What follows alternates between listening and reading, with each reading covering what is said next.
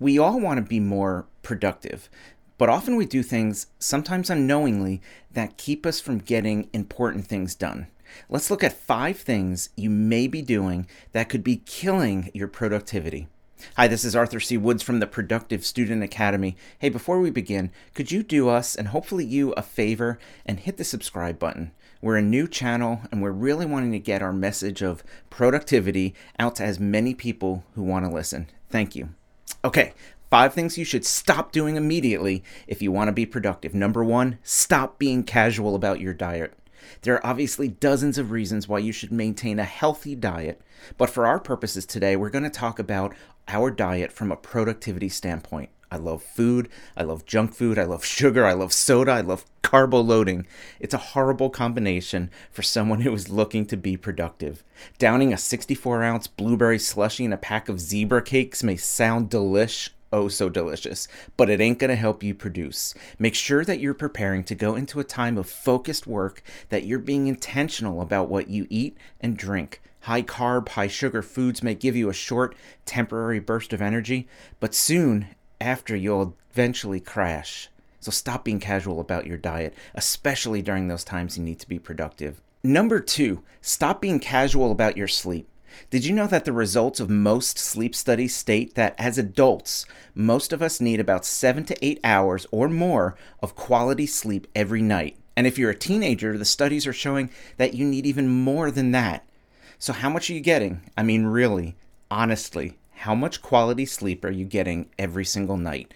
Sleep is crucial. It helps with your memory. It helps with your focus. It helps with your energy levels, your ability to concentrate. Stop being casual about your sleep. It may just be killing your productivity. Oh, and rumor has it that those who get enough sleep have beautiful glowing skin. So there's that. Number 3, stop allowing yourself to become distracted. If you're watching this, you probably have a smartphone or a tablet, maybe a laptop, probably a television or 2 or 3, maybe a Magnavox VCR from 1983 because you still watch your copy of The Lion King on Disney VHS. All these things can be incredible tools, except maybe the VCR, and can actually help us become productive, or we can allow them to be our biggest distraction. Can I make a suggestion? Before you enter into a period of focused work, put the phone on Do Not Disturb, turn off the TV, remove all the potential distractions in the room. Make it so that there's hardly anything to fight for your attention. Stop allowing yourself to become distracted. One of the best ways I know to do this is through the Freedom app. Have you checked this out yet? It allows you to turn off specific functionality on your phone, tablet, or computer during a designated period of focused work. This is a freemium app that you can use free of charge or pay to upgrade for additional functionality. This thing is great. I'll drop a link in the description. Check it out. Number 4, stop multitasking. Why did I put multitasking in quotation marks? Simple. In virtually every study that has been done on this subject, the results show us that our brain cannot multitask on focused work. Now, I'm not talking about the multitasking of walking and eating a zebra cake at the same time, but rather the ability to focus on 2 things at once.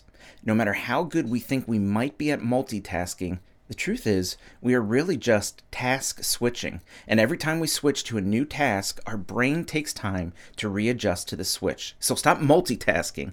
Focus on one thing at a time. Number 5, stop spending time on the wrong things. It sounds simple, right? But how often do we find ourselves doing busy work and work that is just not that important in that moment? It's amazing how often we suddenly need to organize our colored pencil collection when we should be studying for a test that's coming up tomorrow. What is most important? Author Gary Keller calls this your one thing. What is the one thing you need to do right now? You can organize your pencils on Sunday. Okay, did you get all that? Number 1, stop being casual about your diet. Number 2, stop being casual about your sleep. Number 3, stop allowing yourself to become distracted. 4, stop multitasking. And 5, stop spending time on the wrong things. I hope this was helpful. If you would, hit the subscribe button so we can keep delivering valuable productivity content to you. Thanks, everyone.